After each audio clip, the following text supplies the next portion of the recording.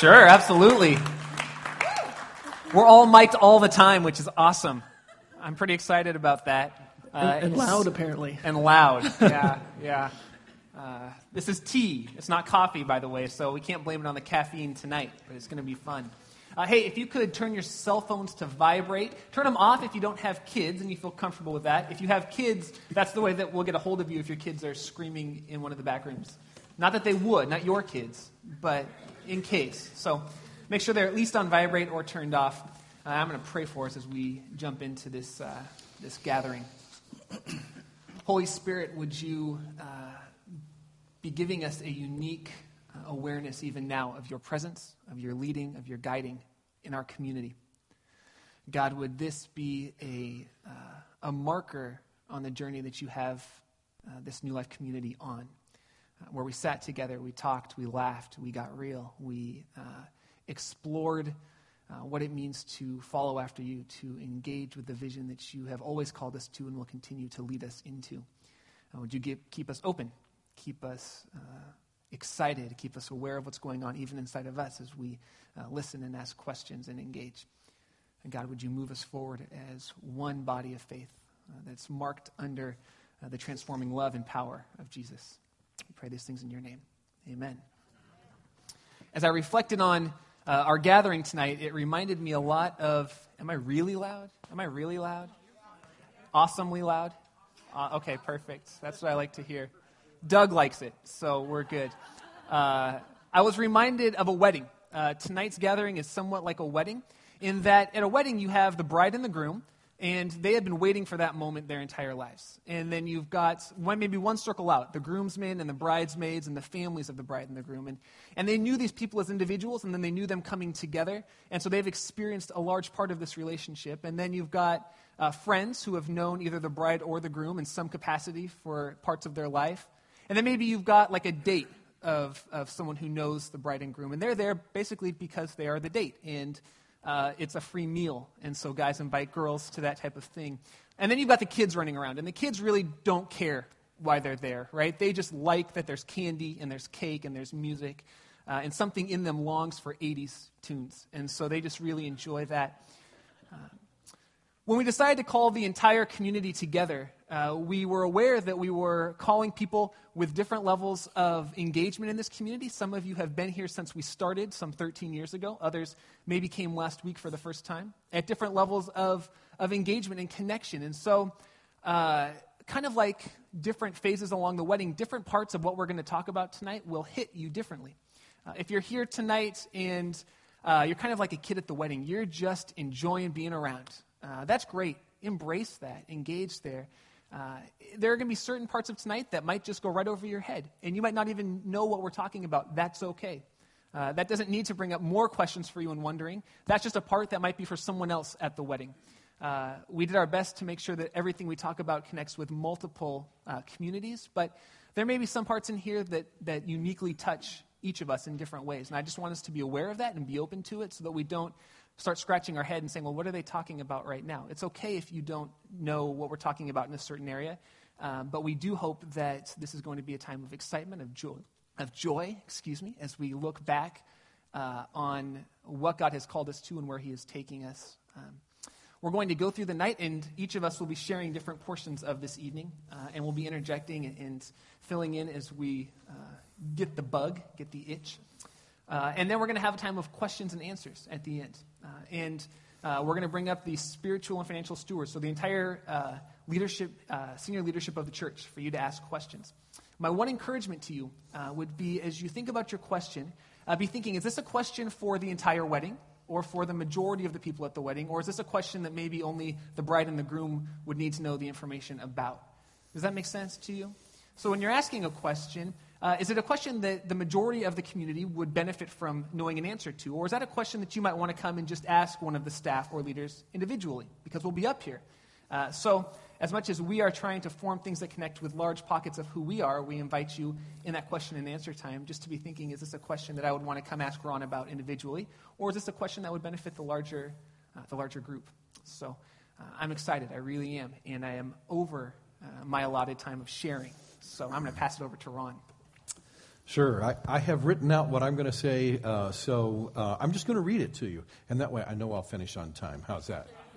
So, all right. 13 years ago this month, I answered a call on my life to come to Petaluma and start a church that had a heart to reach the unchurched of our community. God made it clear He was ready to draw people to Himself through Jesus, and He wanted a church that would eat, sleep, and breathe that mission. Reaching the people of our community would be more important than having our kind of music, doing church our favorite way, or even, for that matter, having our own building. What mattered would be following Christ and helping others find and follow Him as well. Everything else didn't really matter. God has never changed that calling either for my life or for this church. He wants it to burn as passionately in our hearts today as it did in the hearts of the handful of people who launched New Life back in 1998. In some ways, tonight could be called Back to the Future. It's back because God is calling us to return to the same mission He gave us 13 years ago. It's future because He's giving us some great tools to live out that mission with greater focus and greater effectiveness. As we get started, I have a confession on behalf of the entire senior leadership team of New Life. That is, its stewards and its staff. These will be the staff that's here. The stewards will be up here later. Peeling the onion all the way down to its core, the truth is, as a church, we have lost some of our focus on that mission, and God is not pleased about that. We could offer various reasons and rationales for this, but really, we just need to own it. We, the senior leadership team of the church, have directed the affairs of the church in a way that somehow has taken its heart partially away from its mission. It's no surprise then that somewhere along the way we've broken trust with several of you, or at least some of you. Through insufficient and or poor communication, we've damaged your trust in us as a leadership. Once again, though we didn't do it deviously, we still need to own it. We just didn't get you the information you needed to trust us fully as leaders. Losing focus on our God-given mission and breaking trust with our people both have consequences that aren't pretty. Our attendance isn't what it could or should be. Not necessarily bad, but it isn't what it could or should be. Number of life groups isn't what it could or should be. Many who have come and had great experiences at New Life on Sunday mornings just didn't stick because we didn't get them folded into the flow of our life groups where they could feel connected. Giving isn't what it could or should be. We've become too focused on the building and its mortgage and not nearly focused enough on using it to actually bring people to Jesus. I believe God wrote a specific scripture for churches like us. And I'll tell you up front, it sounds harsh.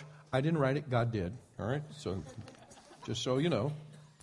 But it's true, and even in its forthrightness, it sows a message of hope. So I want to read it to you. It's out of Revelation chapter 2. Write this letter to the church in Ephesus. This is the message from the one who holds the 7 stars in his right hand, the one who walks among the 7 golden lampstands. And if you haven't figured that out yet, that's Jesus, okay? So here's a message from Jesus to the church in Ephesus, and I believe to us today. I know all the things you do. I have seen your hard work and your patient endurance. I know you don't tolerate evil people. You have examined the claims of those who say that they are apostles but are not. You have discovered them as liars. You have patiently suffered for me without quitting. Now, all of those things are good, correct? We've taken the time to search out the truth. We've worked really hard. We've patiently endured.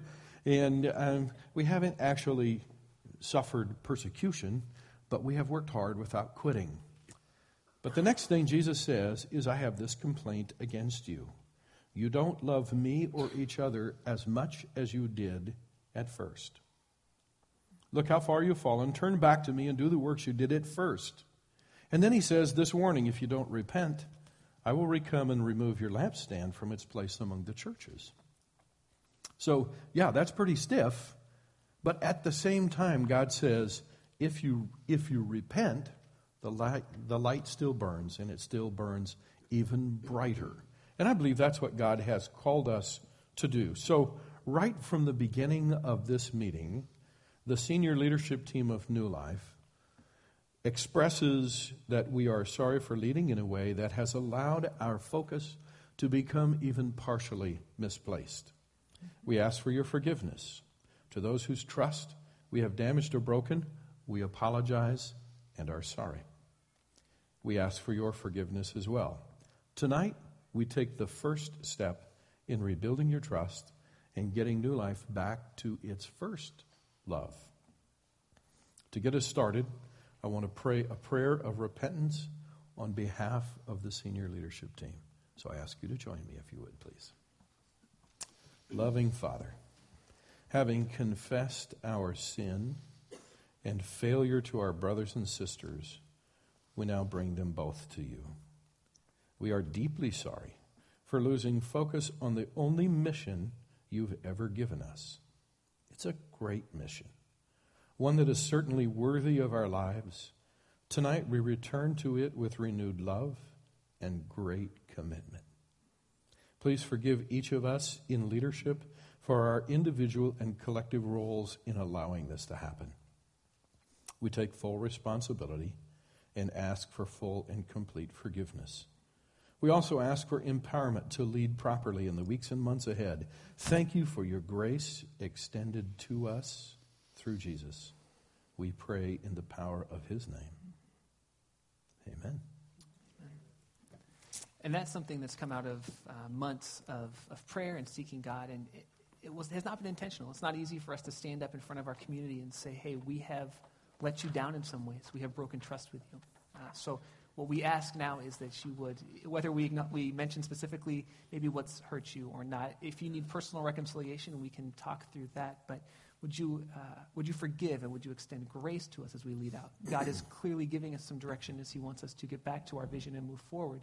We're going to talk about that. But before we could just move forward, we felt like we needed to acknowledge and ask you guys for that because we are a family together in unity. So I hope that as you have heard this and have embraced it, maybe you would even go to people in the senior leadership and say, you know what, I have been hurt, I've been frustrated, and I do forgive you. That would go a long way in this process of us being one community of faith together. Thank you. Some of you are going to look at that and go, whoa, where did that come from? I think church has always been on its mission. Okay, just enjoy the mince at the wedding table, all right? That's what that's about, all right? Yep. Yeah. Now, let's talk about the future. How God is calling us back to our mission of reaching the people of our community. He is directing us in 3 specific concepts or tools. I will lay them out in general for you, and each of the staff members will lay them out specifically. Number 1, the first can be summed up in the simple phrase, relational connection. The people of our community will never consistently come to a church where they don't sense relational connection. From its inception, God has called us to be the church that greets people on the curb. Okay? That makes them feel at home in the lobby, that visits with them in meaningful ways, and makes sure they feel welcome in our community of faith. This has been our hallmark, and many of you are here today because that's exactly what happened to you when you came for the first time. Isn't that true? Mm-hmm. Yeah. God is calling us not only to return to that first love, but to enhance and develop it and do it even better. Justin is going to be laying out for us God's vision for what we're going to be calling our First Impressions ministry. And I'll let him give you the details of that. But that's relational connection, and that is the heartbeat of this church. It has always been, it should be, and we are returning to that in even greater ways tonight. Number 2, the second concept or tool God is directing us to can be summed up in the simple phrase, relational transformation. First connection, then transformation. In God's economy, and I want you to hear this, in God's economy, it's not enough for people to simply get connected. He has a whole work He wants to do in and through them as His children. Reaching our community involves more than just getting them to church. It means getting them into Jesus, into life change through the presence, the power of the Holy Spirit, and into God's Word. Tonight, God is calling us to return to that first love as well, and Kevin is going to be laying out for us God's vision for what He wants us to be doing in the life group ministry, which is where that relational transformation takes place. And the third concept or tool God is directing us to can be summed up in the phrase, lasting connections. Simply put, we must have a bridge that carries people from the Sunday morning experience to full connection in life groups. God is calling us to return to that first love as well. Later, Angela will be laying out for us God's vision for what we're going to be calling our Connections ministry.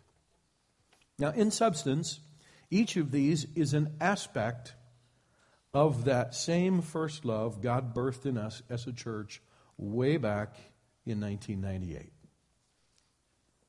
In that way, this is not a change at all. It's just returning to our first love. But the way in which God is calling us to live out that first love certainly is different today than it was back when there were less than 20 people in our core group. God has worked for 13 years to prepare us for great ministry in this community, and He is now ready for us to live out that same first love in a whole new dimension. And that will require some change from all of us. We'll be doing the same things, but in different and more effective and certainly ways that have larger capacity. Before I turn the next part of our meeting over to the other members of our staff, I want to remind us of a key Bible illustration.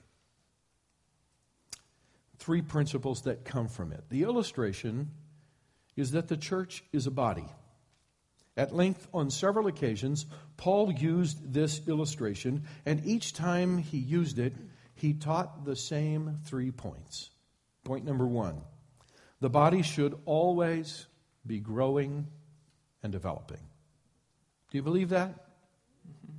Yeah. I want to read you something that God gave me. I want you to hear it. Until every person is saved and on their way to heaven, no church is ever as big as it needs to be. Do you believe that? Maybe I could jump in there. Because I know that some of you here probably hear as big as it needs to be, and you shudder maybe a little bit. Wait a minute. Are we trying to become a big church? Not for the sake of being a big church, no. But do we believe at our core that Jesus' arms are wide open into our community? Petaluma, San Rafael, Santa Rosa, Rohnert Park, Novato. And that He's crying when He only hears that 2% of the people in our city know Christ? Do we believe that at our core? If we believe that's true, that Jesus is crying over people who don't know Him and He's trying to draw them in, the only option we have as a community is to say, come here. Come to us. Engage with us. We want you to experience God. And that means the church has to grow, right? So whether you like a huge church or a tiny church, we need to figure out ways to be both a big church and a small church at the same time. And that's what we're going to talk about a little bit in the context of our life groups. But I just want to, for those of us who, we have this feeling when we hear the church is going to get big, it's not just for numbers. It's not for numbers' sake. It is because each person that comes through is a person whose life is being transformed by Christ. And I think I want to keep that on the forefront of our minds as we go on tonight. Yep. Anybody else have anything you want to say to that? I like this mic thing. This is fun. We should do this more often. Yeah, I think Kevin wants to do this on Sunday morning. Yeah. I'll just sit down there with a mic. Yeah, and, nice. Hey, Ron, can I add something to that? That'd be anything great. else you want to say, Kevin? Yeah.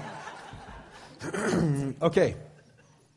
So, number 1, the church should always be growing and developing. Number 2, the body is comprised of individual parts, and the success of the body is determined by how well its individual parts perform their function.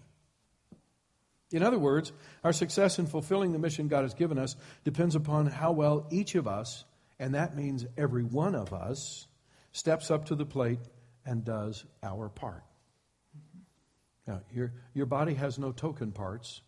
God gave a function to every single part of it. And number 3, the body only works when its parts function in unity. When they cooperate, the body can accomplish amazing things. But when they don't, even the simplest of tasks becomes nearly impossible. Mm-hmm. My older brother, Don, suffered a major stroke at the age of 24, and he's mostly paralyzed on the left side of his body. A few of you have met him.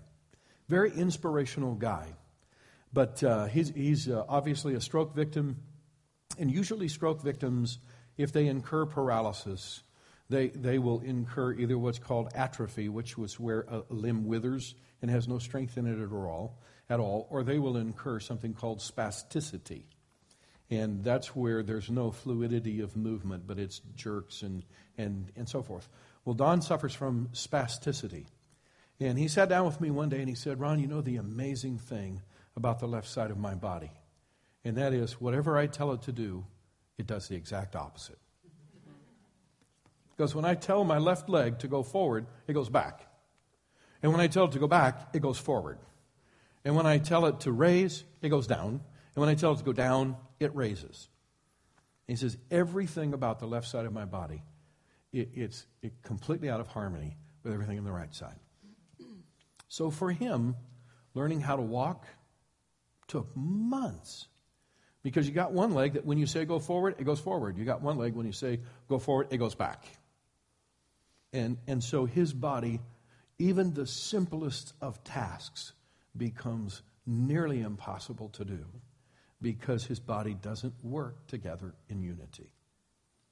And so as we move forward, it's going to mean that as we work together, we have to work together in unity and togetherness, because if we do, God can do amazing things through us. But if, as a leadership, we call us forward, and some of us go, I'm going backwards. If you're going forwards, then that's going to make the task nearly impossible. So those are the 3 things that God says to us as a body. We're a body, and we're going to work together. So as Kevin, Justin, and Angela lay out for us what God is going to be using to get us to return to our first love, I want to challenge each of us to a couple of things. Number 1, I challenge us to work hard at growing and developing this church into all that God wants it to be. It will take all of us, not just the 4 of us up here. It will take all of us. Number 2, I want to challenge each of us to accept specific roles in the body of believers. And notice, I didn't say a specific role in the body of believers. I said specific roles, and I'll tell you why. Because there's virtually no member of your body that has only one role in your body. For instance, if I say to my hand, it's time to eat, pick up that sandwich and put it in my mouth, and the hand says, no, I already tied your shoe this morning, I'm done. That's my role. That's going to be pretty tough, don't you think? Because the truth is, my hand has many roles in my body, right? I use it for many, many things. And so it's true of virtually every member of the body. So I want to encourage you as we walk our way through this tonight. It's important for you to consider not just role, but roles. And the idea of multiple roles is not to wear you out or to occupy all of your time. But for instance, you may have a role in the church, let's say, as the host for a life group. That's an absolutely fabulous role, okay? We want to encourage you in that. But at the same time, you're also going to come here on Sunday morning to go to church, correct? Yeah. So everybody say yes. Yes. Yes, I'm okay. Good. Yes. Good. Perfect. So while you're here, why not do something? As opposed to just coming and showing up. Why not come and be a greeter? Why not come and be an usher? Why not come, if you like to work with kids, and work in the children's ministry program? If God's given you the ability to sing or do something in worship, why not come? You're going to be here on Sunday anyway. why not do multiple roles, balance them in healthy ways? Why not do multiple things? So I want to challenge all of us with that. And then last of all, I want to challenge all of us to do this in complete unity and togetherness, for we are the body of Christ. So at this point, I'm going to turn it over to Justin, who's going to talk to you about relational connections in the First Impressions ministry. Okay. Thanks, Ron. Well, I have already given them permission to jump in. So Ron gave me that permission, too. Yeah, Angela and I usually are not this quiet in staff meetings. That's for sure. But yes, yeah. Careful. Anyway, Careful. Ron, thank you for setting this up. It's true, we're a church that's relational, and for this church, it comes naturally. But one of the things I've noticed is it comes naturally, but we're not extremely intentional about it. And so that's really what we're going to try and do differently. Because this relational connection is vital to our church mission in the connecting people with God and others. So one of our primary vehicle for relational connection is going to be even beyond what he had mentioned with the First Impressions ministry. It's going to be our Sunday morning experience. That is where that happens, relational connections. That is where that happens. And I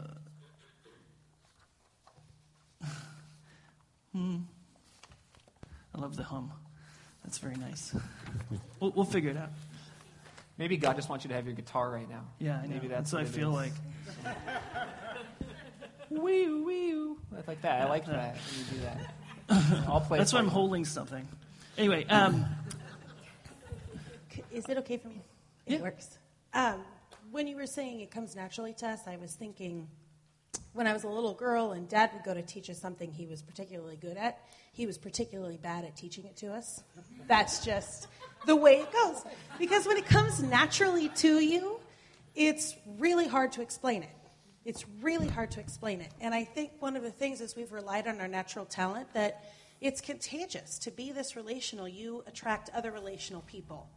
And that is a major blessing. But if we just sit back and rely on that, then we just continue to only gather the people that already have a propensity to that. And God wants to reach people of all temperaments, all personalities, and all of that. And if we just rely on what He has naturally gifted us with, we miss a large pocket of our community. So I think that's one of the reasons why we're having to address it, is because we have been naturally relational and we haven't spent much time in developing that and figuring out how to transfer that to people who aren't already naturally that way. So I was instantly thought of that's what you. his natural talent. Well, I'm going to give us an idea or a concept to think of. We as a church are a family, right? But we got to think of ourselves as a family that's expecting company, right? Mm-hmm. I mean, when you expect company, you do certain things to get ready for that, right? There's quite a few things that we do to prepare for that, and things that happen when they come and visit our home. So that's the kind of the picture that I want us to think of when we are engaging in the Sunday morning experience. It's generally thought that the first impression is made within the first impression is made at the first impression. But people make up their minds whether or not they're going to come back to a church within the first 7 minutes of being here. That's usually before they ever sit down, before any word is spoken, before the band even starts up. That's where it happens. That's when the decision is made. And so of the entire Sunday morning experience, what happens before this service is really the most important thing that we can do to help people connect. And for our first-time guests, this may be the first and possibly the last time they walk into a church. So that's kind of how important this is. This is why we need to be intentional about it. So I just wanted you to imagine with me kind of a scenario. And you guys might remember your first time coming through the doors and visiting, checking us out. And just a kind of a typical scenario of somebody coming to the first time, and what a positive experience it could be when we are firing on all cylinders. And then I'll explain a little bit of what's actually happening when that happens. Imagine a guy that is, has a friend at work, and the friend has been saying, hey, I think you should come check out church. And he hasn't been to church for a really long time. He doesn't really, he knows his wife wants him to come to church. And she's like thinking, yeah, I think we should go to church. We've started a family. We're ready to do that. And somehow the friend convinces him to come on Sunday morning. What'll typically happen is, the alarm will go off, and they'll probably be thinking, why in the world did I agree to this? I don't want to be here right now. I don't want to go to church. I don't want to get up and do the whole thing. Most likely their morning will not go well. They'll burn the breakfast. They will have a spat. The kids will be terrors. Because, there's somebody that doesn't want them to be here, And so, the enemy's going to work hard to make sure that doesn't happen. And, I mean, isn't it typical, though, that most of the fighting happens, Sunday morning on your way to church anyway? I don't know what you're talking about. Yeah. You and Jessica have something you want to confess? Yeah. That's right. We typically go separately. That's the safest route right there. You take your car, I'll take mine. Yeah. Anyway, so yeah, they decide, okay, we'll do it. I promised him I'd be there. Get in the car, and they get to, let's say, Rand, and they see this sign that says New Life with a nice arrow. They're like, oh, well, that releases some anxiety. They're not feeling lost at that point. They go down, they see the sign that says New Life, they come into the church, and they see a nice landscape, a well cared for outside, and they go ahead and park, and again, that kind of puts them at ease a little more. They get out of the car, they drag the kids, and before they even reach the door, they're greeted by somebody who is welcoming them, saying, hey, we're so glad you're here. We all wear name tags. Can I give you a name tag? And ask them their name. They get the name tags. They walk in. This is somewhat typical to what we do on Sunday, but it's a little, we're going to expand on that and change it a little.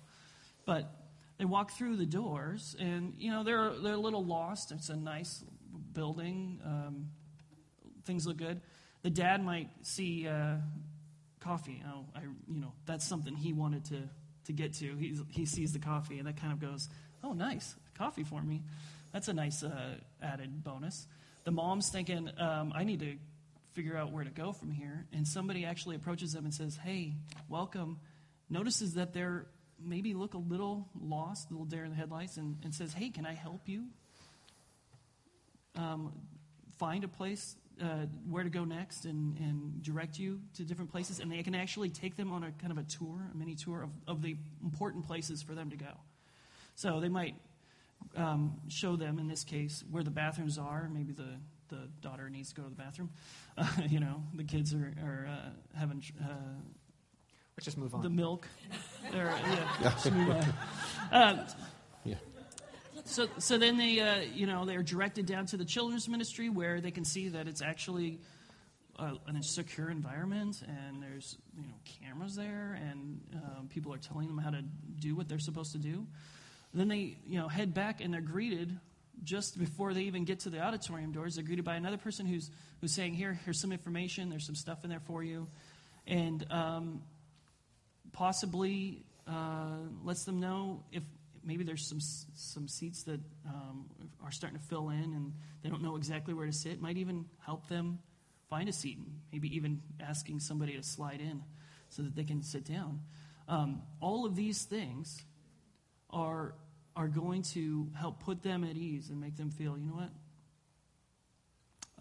There's something different about this experience. And really that's, it's kind of the difference between going to a one-time event in a stadium, a concert or something, where people are kind of just help yourself, find your seat and do your thing, because you know what?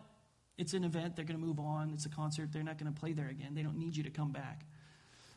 Or as a place, something similar to like a play, a Broadway play, or something where they're going to be running that play throughout, and they just treat you like you're supposed to be there, and that they actually want you there, and maybe want you to come back. So that's some of the intentionality that I'm talking about, and that in that time, that person will either determine, I want to come back to a place like this, or I feel really awkward. It goes beyond even just wanting to come back. They have now set the stage for what's going to happen next in the service, because now their defenses are down. They feel a little more relaxed. They come into a place where they see, movie style, our little pre-service announcements, and they have information that they can read, so they don't feel like they're sitting staring at whatever. These are the kind of things that are going to put them at ease. And this is before we've ever got up and started the band up or anything. Or before Ron's even gotten up. I think it's important if we can go back in our mind's eye to, if we're a family expecting company, if you're expecting company, do you normally greet them at the door? Is it considered rude if you don't?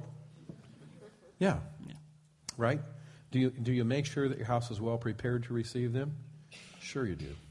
And do you make sure that they know where things are and what's expected of them? Of course. And if you do anything less than that, it's considered rude. Our goal as a church, remember, our passion is to reach people who don't know Christ and don't typically feel at home in church, or they would already be there. Okay? So our goal, and what God has called us to do, is to go way out of our way to make sure everyone who comes to church is warmly greeted, warmly treated, well cared for. And what Justin is casting the vision for is, imagine if our greeters, instead of just being name tag people, no offense to anyone who's a greeter, all right? But instead of just being name tag people, we're actually full-on greeters. And imagine if there were people there who weren't just name tag people, but every first-time guest who came got a short, brief, but meaningful tour. Oh, you're here for the first time?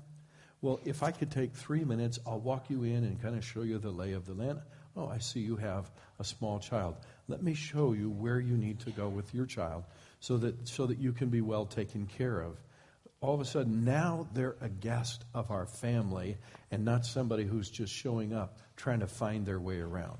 So that's the whole concept. Taking it to that level will really enable us then to be able to teach them what they really need to know, and that is that God loves them, cares for them.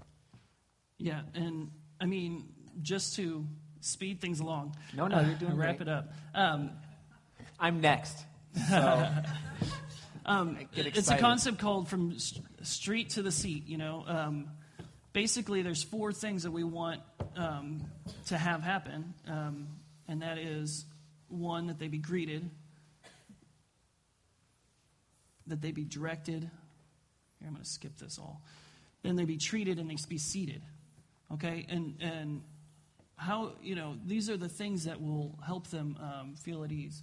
And I'm not going to expand on all of that so that Kevin can get up and do his thing. No, but this is good. Now you can kind of see why those 7 minutes are so important. What I love we about do.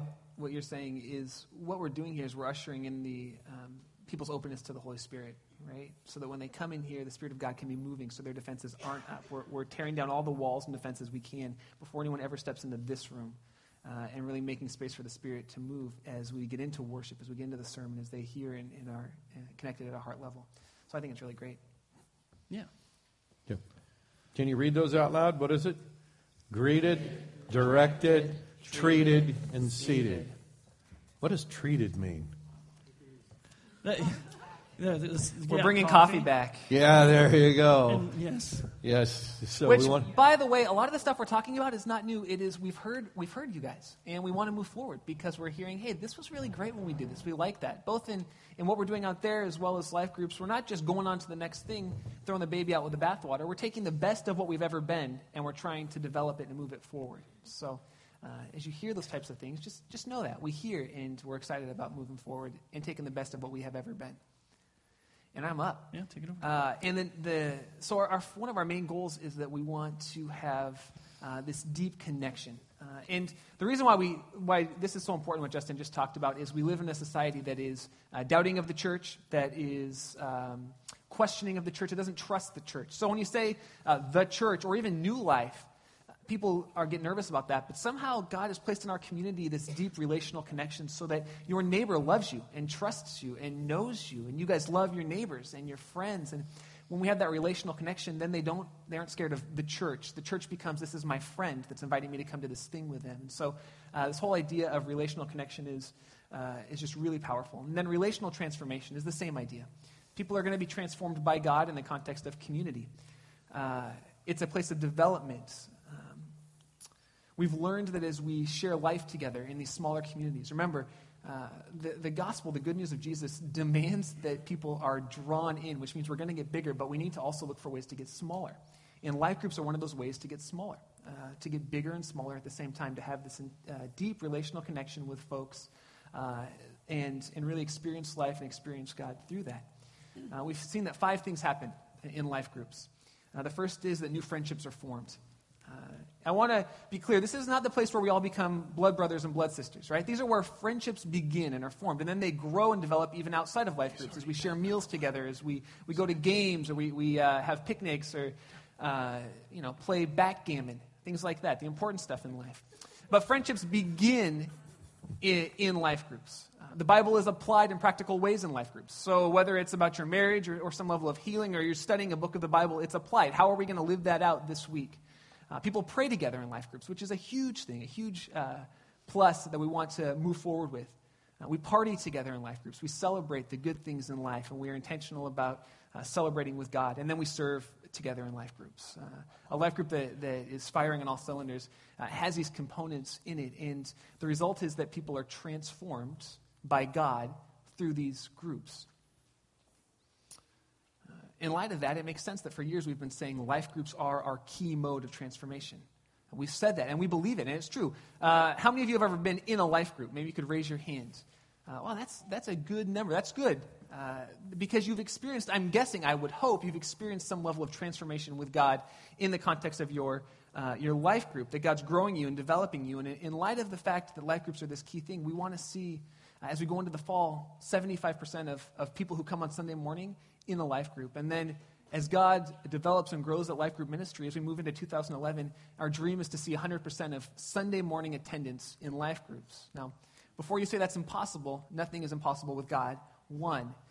And 2, when I say Sunday morning attendance, I'm talking about the number of people who are sitting in these seats on Sunday morning, which is about 250 people less than would say that New Life is their home. Remember, Easter Sunday, we had right around 675 people at church because we all decided to come on the same day.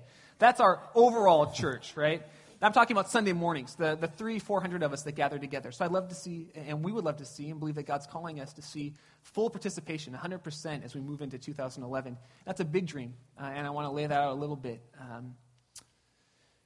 Before I get into that, do you remember your first life group experience? I was a 23-year-old kid, and I had just started liking this girl that lived out in Wisconsin, and I got into this men's group with Rich, was leading that, and it really connected me to New Life. I liked New Life. It was fun, but getting into a life group on Monday morning with a couple guys at the Apple Box and sharing life and studying the Bible. We studied Ecclesiastes. And who doesn't like to get up on a Monday morning to Ecclesiastes, right? Meaningless. It's all meaningless. And we're like, I'm feeling good. But But we studied the Word together, and we found ways to apply it, and I was loved by these guys. And Rich in that life group is really one of the keys to locking me into New Life and to me being on staff. So if you don't like that, he's sitting right there in the middle. You can talk to him later. Our life groups, both our leaders currently and our leaders in the past, have worked tirelessly to see this dream become a reality, to see people's lives transformed. They love you, and they want to do nothing more than to see people come into this type of intimate relationship. And they're fantastic. How many of you have been a life group leader in the past? Can you raise your hand? We need to give these guys an applause because they're fantastic.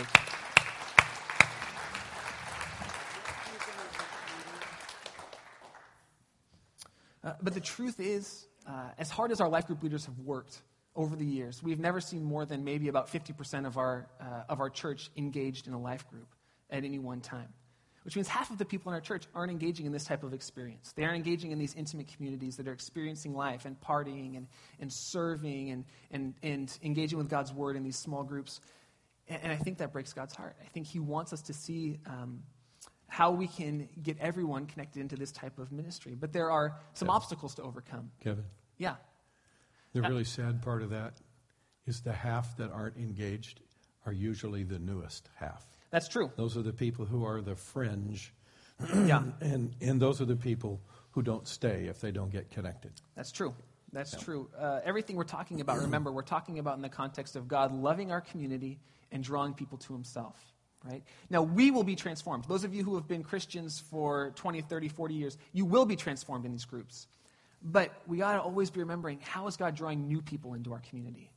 What is Jesus' heart for the people that are on the outside, on the fringes? And there are 5 main obstacles that I've acknowledged, that we've acknowledged, to getting involved in a life group. One is, how long am I going to be in the group? Will I be in the group until Jesus comes back? Right? That's nerve-wracking if you're new to the church or if you're new to Christianity. How long are you expecting me to be with these people? They're intimidating. They make me nervous. It's hard to commit to forever, right? Forever is a long time for a lot of people.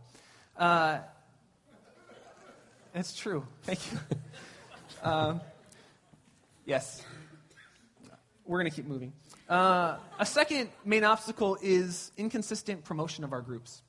We never know when we're going to be promoting stuff, and so you have a hard time bringing your friends to get them plugged into a group. And what happens is then we have kind of this trickle-in effect into life groups. A new person here, maybe a new person there. A third obstacle that we need to look at is multiple-step signups. We have traditionally made people go through 2 or 3 hoops before we get them into an actual life group. And if you're new to the church, or if you've never been in a group, that could turn you off right there. You could be totally done. It's terrifying to have to call someone who's like a Bible study leader and ask them to come to their group. Another obstacle is people asking, what curriculum are we studying? Is it going to be difficult? Am I going to get into a group and they're studying Revelation, and I have no idea what that's even about, and they're talking about lampstands and horses, and I'm just like, where am I right now? What kind of curriculum are we going to be studying? We need to be clear about that. People need to know exactly what they can expect when they get into a group, and we need to have a wider variety of curriculum that we're going to look at. So we're going to be starting groups based on common interests, and we've got that going a little bit. Parents groups and marriage groups, so we're going to blow that out of the water. I mean, get really creative, get really exciting. Maybe you love playing basketball, and so on Friday mornings you get a group with a group of guys, and you just play basketball, and you have a quick devotional, and you talk and pray together. That could be your life group. I mean, we're thinking outside of the box. We're thinking, how are we going to draw people in? Am I loud enough without it? Yeah? All right, fantastic. My wife took the front row for some reason. She doesn't get enough of my loud talking, apparently. But we'll have groups studying the books of the Bible together. We'll have groups doing recovery, groups about money, groups with events. Because I know there are people in the church, men and women, who say, man, I don't necessarily know if I want to jump into a Bible study right now that's intimidating, but I love connecting with a few guys or a few gals, and I love planning events. I could do that. So maybe you get together with a group for 12 weeks, and you plan a fantastic event that gets the whole church connected in. And what you do is you come, you talk, you have a devotional, you pray together, and you plan that event. And that is your life group. It's things like that, really trying to open up the types of curriculum. And then the last thing that's, I think, a real struggle for a lot of new folks is the group open to new people? Am I going to come into a group that's been together for 3 years? And even if they say they're open, how will I feel coming into that? It takes a really outgoing person to join a group that's been going on for a year or 2 years and start to feel comfortable there. And we want to make easy on-ramps for folks who are new to experiencing God, who are new to coming into our community. So those are some real some issues that we want to look at, that we need to overcome if we're going to see people get plugged into life groups. I was thinking if there's a way that we could say to people, hey, at this time, all of our life groups are stopping and starting up again.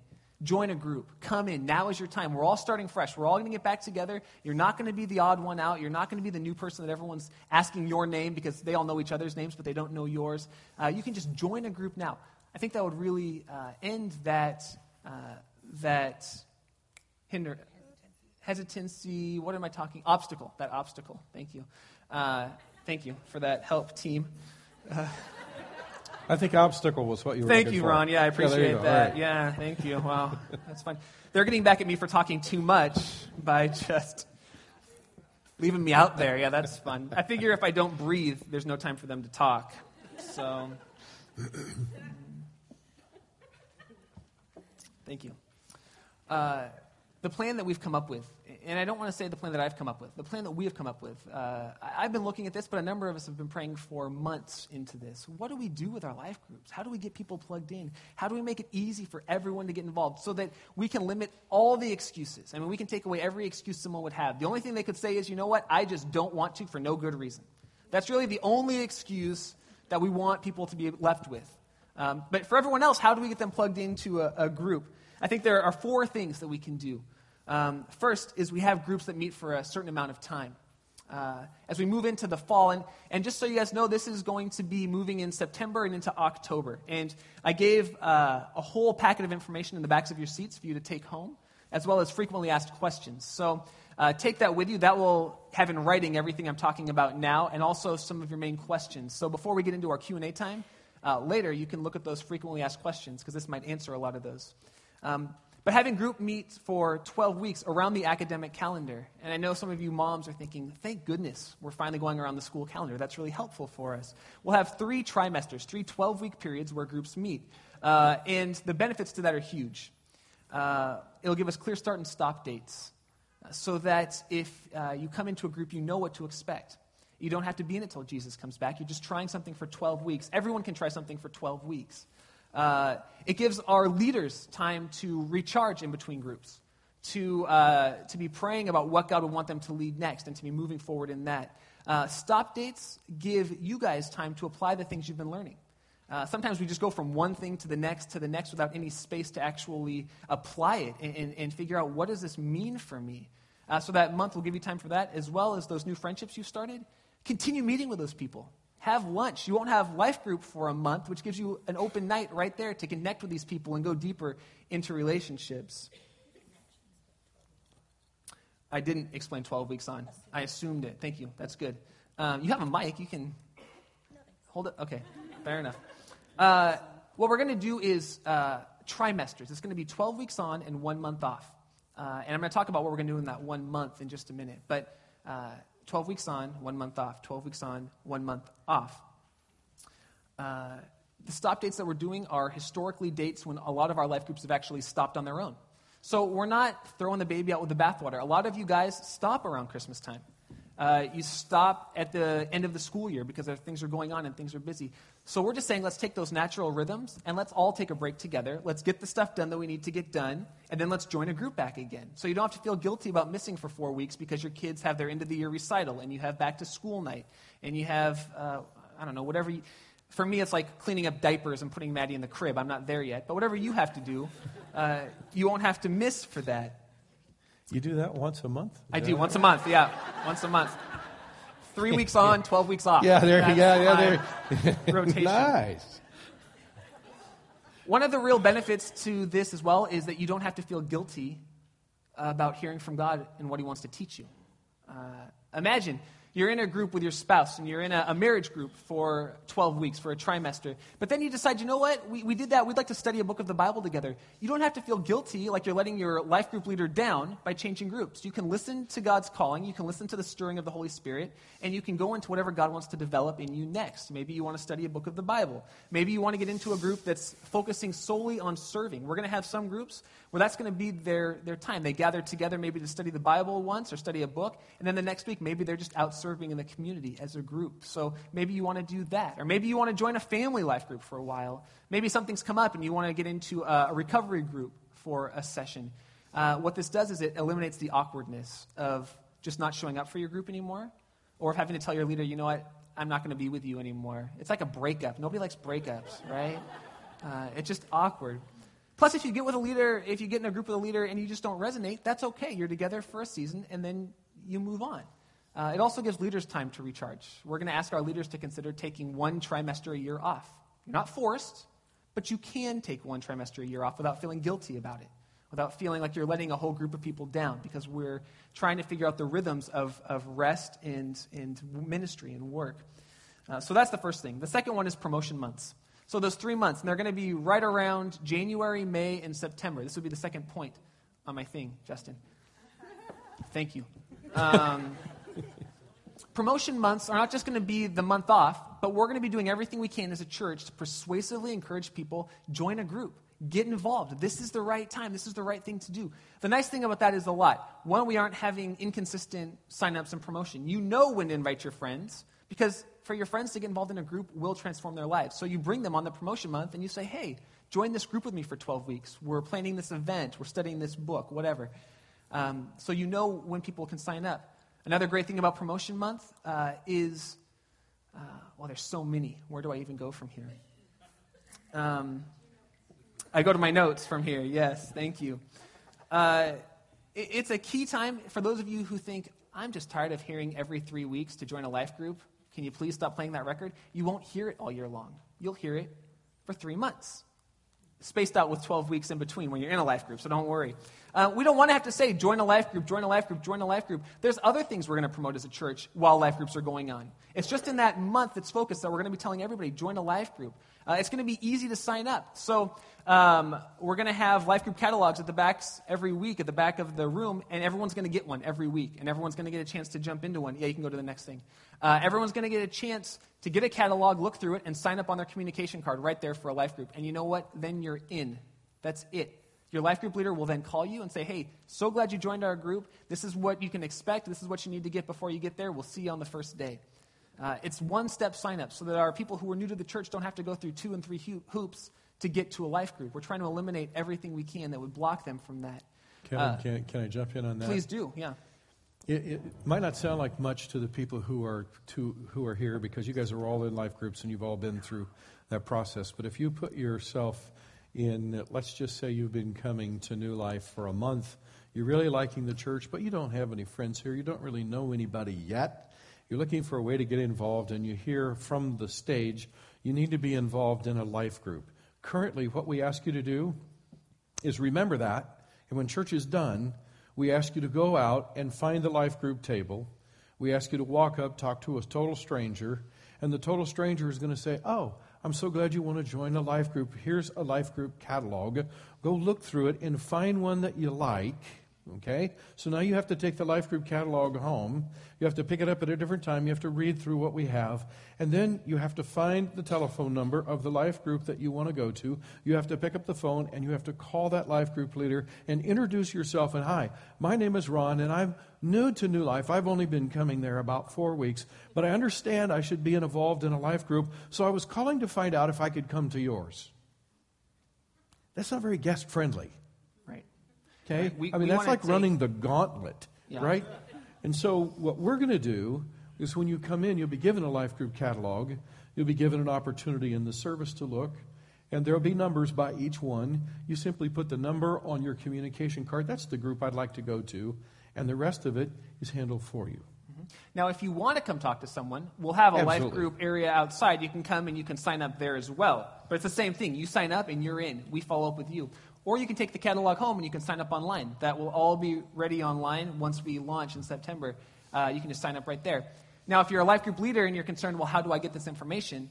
We've got a team that's working on processing all of that information, and we'll get emails out to you every Monday with the information you need. So all you need to do is take that name or that phone number, give them a call, get them plugged into your group. And it's going to be real easy, and I think it will knock out a ton of blocks. And then the last thing is leadership multiplication. The idea of splitting life groups or birthing life groups is just painful. Let's be honest. Those of you who have birthed anything, birth is painful. We are not birthing life groups anymore. What we're going to do is multiply life groups. We're going to stop our life groups and we're going to multiply. And the way we want to do that is through an apprentice program. So every life group will have an apprentice. Every leader will have an apprentice that works with them for maybe one trimester, maybe two, maybe three, until that apprentice says, you know what, I think I'm ready to start my own group. And at which point, when the life groups end for the month, that apprentice starts a new group. We're going to need a number of groups to do this. Right now we have 10 groups. Now, a number of them are larger groups. We have about 10 groups going right now. I think we're going to need probably 20 or 30 different groups going on, both for variety's sake as well as to get everyone in our church actually plugged in. And so what we're looking for is leaders and apprentices to partner with them. You don't have to know everything. You'll do a few things as an apprentice. You will send out prayer requests and communication. You will lead maybe once or twice throughout the trimester, and you'll just learn from the leader. You'll do life-on-life training and development. We figure if it's good enough for Jesus with his 12 disciples to do life-on-life training and development, it's probably good enough for us. So those are some of the ways we want to overcome those blocks. And again, all that information is inside. There are a few things that every life group is going to do. And this is the structure around it. Because a number of years ago, we had life groups for 8 weeks, and that was fantastic.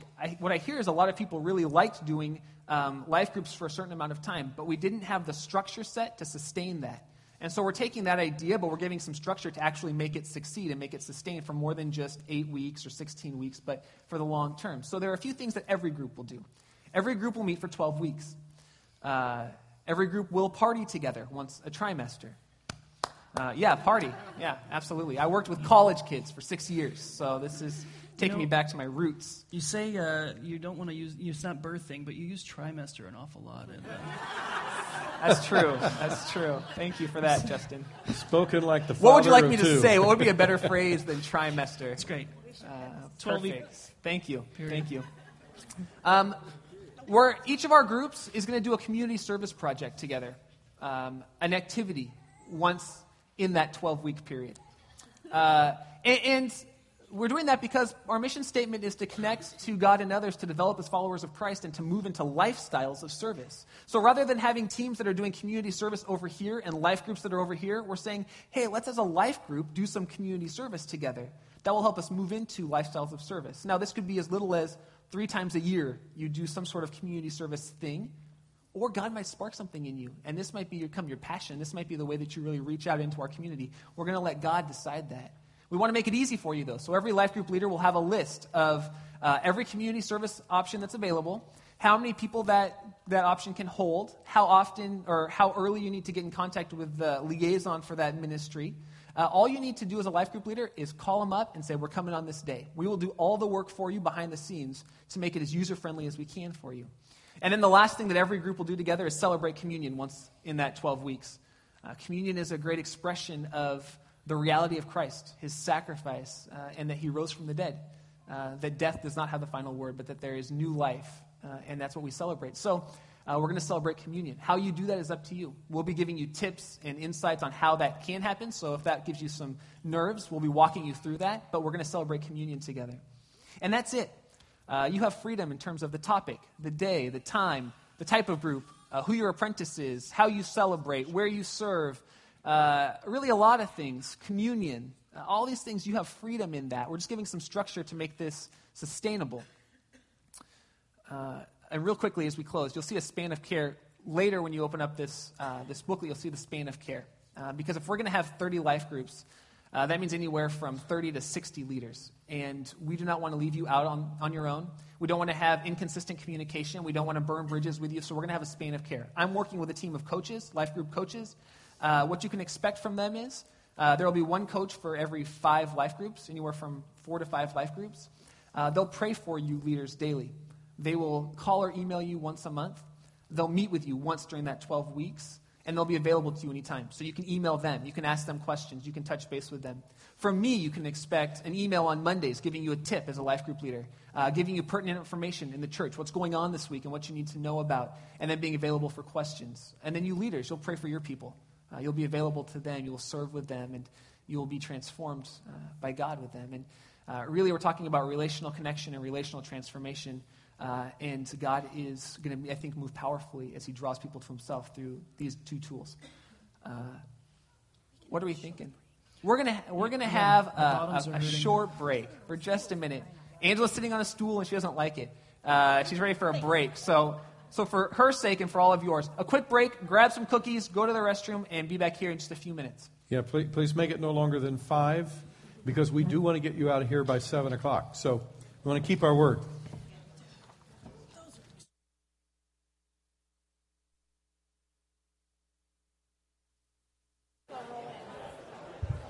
Okay, if you wouldn't mind finding your seats, that would be great. Being New Life, I expect that to take another 5 minutes or so. That's just the way that goes. Oh, yeah. Doug Diego saved me. Doug.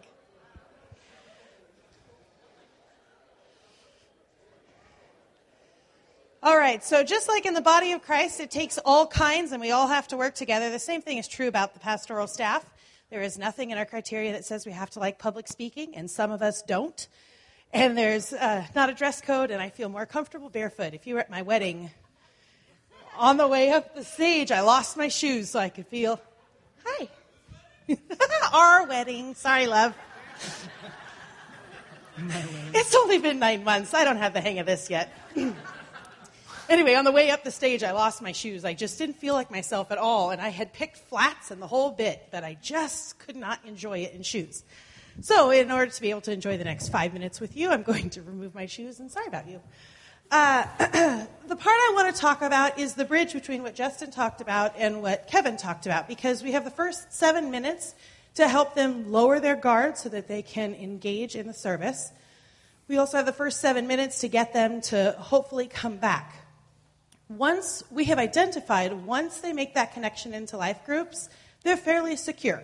At that point, they have become comfortable enough with their guards down that they are open to the good news, they are open to transformation, they are open to a ton, and they have made some kind of a lasting connection that goes far beyond 6 months and that kind of thing. They are hooked. What I would say in that is once someone joins a life group, it goes from being New Life or that church that I go to being my church, right? Because now we're a group of people who are looking for me. So it's no longer that church or your church, but it's my church. The question is, what do we do from the first time to the my church? Right. Yeah. What we call that the danger zone behind the scenes, because we have failed to address that. We have completely failed to address that. We have defined a guest as first, second, or third time. It's even been represented on our communication cards. We only ask you if this is your first, second, or third time, and then after that, we just make the assumption you're hooked. Well, that's a lot of pressure on those first 3 times. I mean, that is assuming all of the cards have lain just right and they have fallen in love. And there is a certain pocket that works for. Additionally, there's a certain personality that is just assertive and is perfectly comfortable inserting themselves wherever they want to be, and they're not intimidated by that. But that is not the case for most temperaments, and you add any misconceptions that they have about church, and it adds obstacle on top of obstacle. So we have to address that spot. And we have addressed guests first, second, and third time, but we have no strategy. We have had no strategy for what to do in the danger zone. So now that we've addressed the danger zone, it's time to actually do something about that. And the way that we're viewing it is that it takes a push and a pull. Sunday mornings is a nudge. And what Kevin wants to do through promotions and through you guys, through us, is a pull. Come on, we want you to come. Come on, get connected. Join a life group. It's a magnetic pull. But if we don't give a pretty significant push towards that, the number of people that make it through that gap is minuscule. And we have consistently blessed God, given him the glory, thanked him for, since New Life's inception, we've never had a Sunday without a first-time guest. Now, I did not do the math on it because that is not my area at all.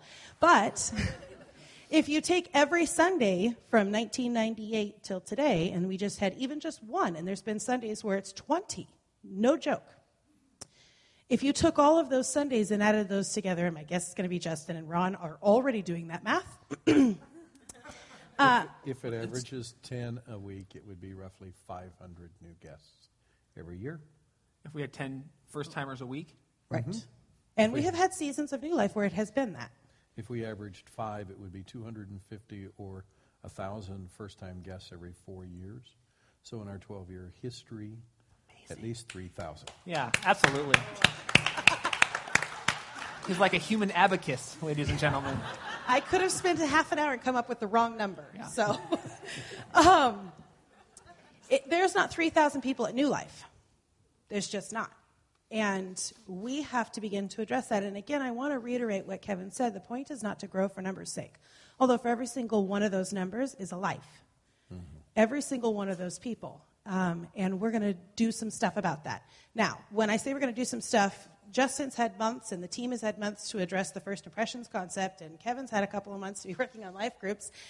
And this connections thing is a baby. It's a theory. It's an idea. And just changing our definition of a guest gives us some strategy right there. I mean, some of that stuff that we need to do, and again, to quote Kevin talking about doing what we've done best in the past and just pulling all of the best together, New Life parties really well together, really well. And we need more times, not because we're just a church that likes to laugh and giggle, and that's the easy and fun thing to do. But as we laugh and giggle and other people join in that and recognize that there is an open space for them to laugh and giggle with us, then they also recognize that there's an open space for them to learn with us. Mm-hmm. And we need to do more of that. Now, as we develop what that looks like, realigning the staff so that there is somebody over that who is just simply looking at connections, making lasting connections, it will take a look at entry point. We need to take a look at our membership. Right now, those two are one and the same. And they kind of get lost with each other. We need to take a look at developing people with a personality that are already magnetic and begin to capitalize on that. We need to begin to strategize. We need to do some focus groups, pulling people in who have made that pass, who have crossed the bridge. Find out what it was that helped them cross that bridge, and then we need to get strategies in place for that. There is limitless possibilities for how the right people with the right giftedness that God has given to them can gather together and can create that at this church. And it is one of the ways that we're going to do what we talked about with Justin, where something that we have naturally done, we are naturally magnetic and we are naturally relational. It's one of the ways that we're going to learn to capitalize on that giftedness, but actually use it effectively and have a strategy. This is very theoretical, but it's time to tackle that as a church. Mm-hmm. And we have to do it. If we increase their first impressions and those 7 minutes go great, and we continue to rock it on Sunday morning where they continue to write on their cards, guest write, week after week after week. Wow, really welcoming and open church. I felt very comfortable here. But they're not making it past the 3-month mark, and they're not making it past the 6-month mark. Then our spirit hasn't changed. We're not doing anything wrong, but we're not doing something right either. And it isn't just good enough to try your hardest. You have to know what to do and then try your hardest, and that's where we hit the sweet spot. I was going to say, in your redefining of a guest, Angela's alluded to the fact that our current or past strategy has been first, second, and third time guests, and then you're on your own. We're actually going to work with people that you're a guest until we get you in a life group. So we're going to continue to reach out to you intentionally with specific strategies until we get you in a life group. Because we recognize if we don't get you in a life group, the chances of Christ transforming your life through this church are very small. Right. Does that make sense to everybody? And so it's not going to be 3 times and you're on your own. Right. We're going to keep working with you until we get you in that space where you can really get connected and it becomes your church. And this is what gets me fired up, because then once you are in a life group, we don't forget about you, but you become part of the team that is drawing new people in, right? It's like this expanding vortex where we are all working to draw people in together. And we're transformed as we're seeing other people be transformed as well. And that's what it means for us to be the body of Christ moving forward in this. Lastly, the part that really gets me fired up about this is twofold. One is obviously the people that we're not making that connection with. I just get super excited to know they'll start sticking around. And two, having been on staff, I never planned to be on staff. I wanted to go to the mission field and be on the front lines. And then I discovered that this is the mission field, and I am on the front lines. But I continue to struggle with understanding how God made me the way that he made me, and it doesn't line up with what I view as a church worker at all. And in conversing with you guys, I think that your average churchgoer has that same dilemma. There's very few of us that step forward and say, God gave me the gifting to save souls. There's very few of us that say, I know everything I need to know to walk somebody through becoming a Christian. There's very few of us that say, I got it all together, I'm ready to teach a mom's group and show them how they can do it stress-free. I mean, it's just, God calls us. We got our first new leader. It's exciting. Yeah, I was a great mom. Sure. Yeah, absolutely. But in the Bible, it's very clear that this is not the church. And even when we bring the stewards up and we bring up people who have stepped forward and said, gosh, flawed and all, I'm going to take a leadership role, that's not the church. This is the church. And if that is the case, then God has given you specifically something, and you specifically something that you can do. And when I work in the offices and people come in and I can feel that they are downplaying the fact that they fold, stuff, or I just, I can't make connections with people. I just need to have a task that's behind the scenes, and they downplay that. You're missing it. We are missing it, and it is my responsibility to help them feel what God is telling me as he has called me to something that is bigger than I think I know how to do, and my skill set doesn't match what I think pastoral stuff should be. It is my responsibility to draw that out in the rest of you. And that's the second part of this that makes me super excited. Whether you are into IT work or graphic arts, or you want to work behind the scenes, or God gave you a magnetic personality, but you don't yet have the Bible knowledge that you think you need to know in order to walk somebody through becoming a Christian, or you are at that place where you want to walk somebody through becoming a Christian, but you're not meeting those people yet.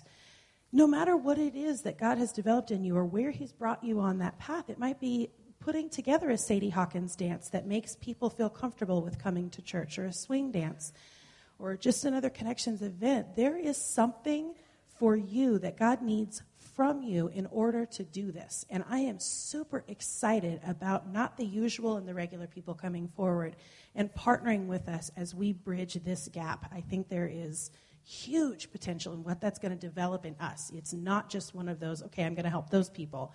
It is going to change and transform us. And I am stoked about that. She's stoked, ladies and gentlemen. Yeah. Yes. You did great. Did that transition us into our video? We have a video. And I believe that this is a video that the message is a message God would give. It's for individuals, but I believe it's also for the church. So I want you to take a look at this, not only from the perspective of your own life, but I want you to take a look at it from the perspective of the significance that God wants to bring in and through the church.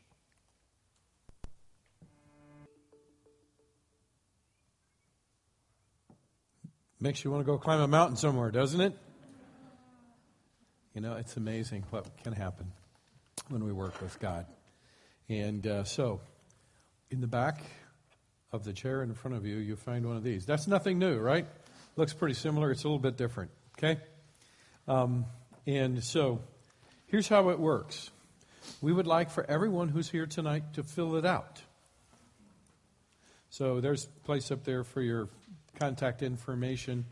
Please take the time to fill that out so we can make sure that we have the correct contact information from everybody. Yeah, when he says everybody, he means every individual. Thank you. Yep. Every individual. Guys, you can't just lay this on your wife and say, your handwriting's better than mine. Why don't you fill one out for me?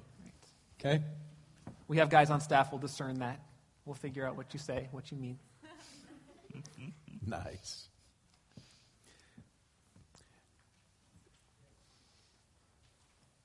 If we're going to be successful, it means that we're going to have to expand our volunteer workforce. I think everybody can figure that out. If we're going to have 5 or 6 greeters at every service instead of 2 or maybe 3 who come and stay for the whole morning, it means we're going to have a lot of greeters.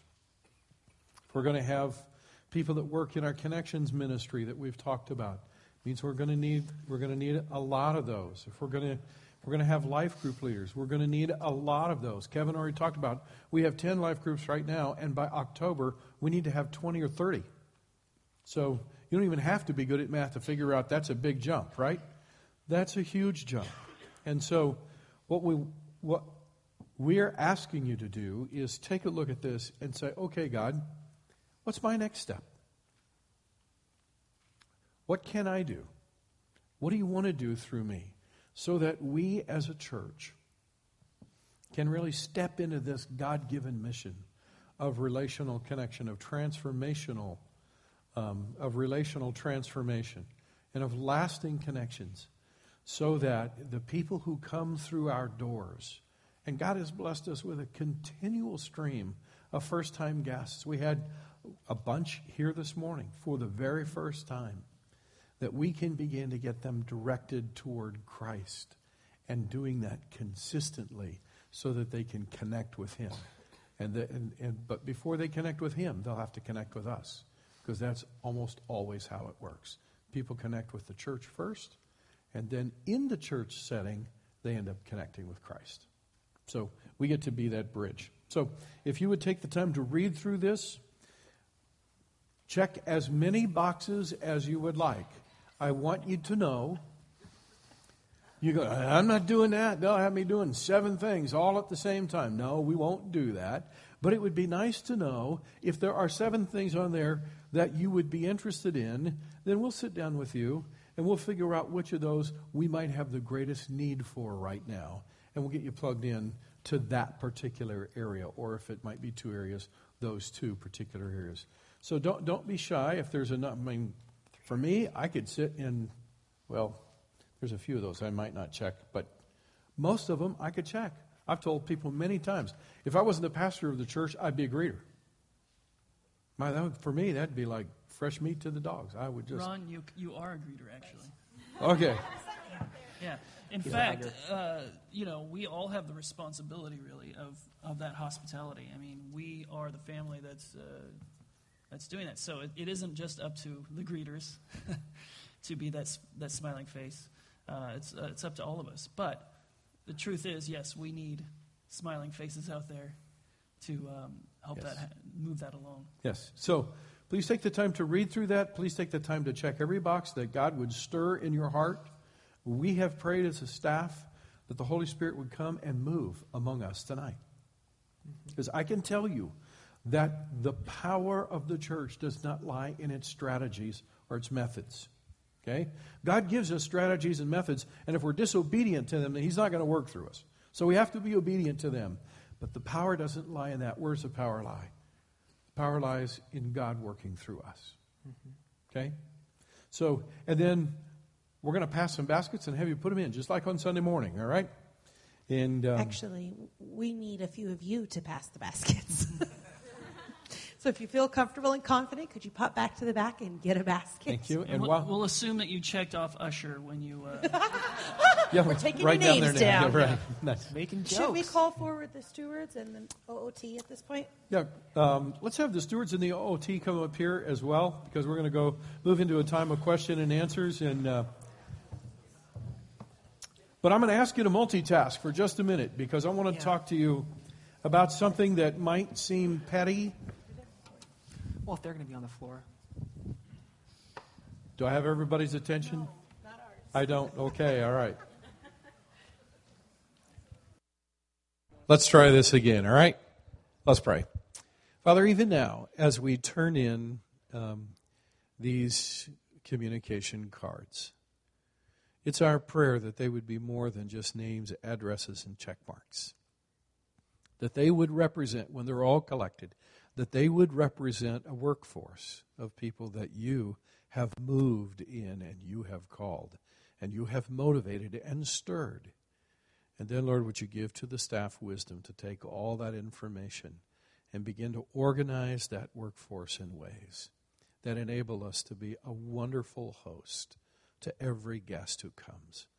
That, Lord, the maximum number of them we could get connected to you so that their lives might be transformed.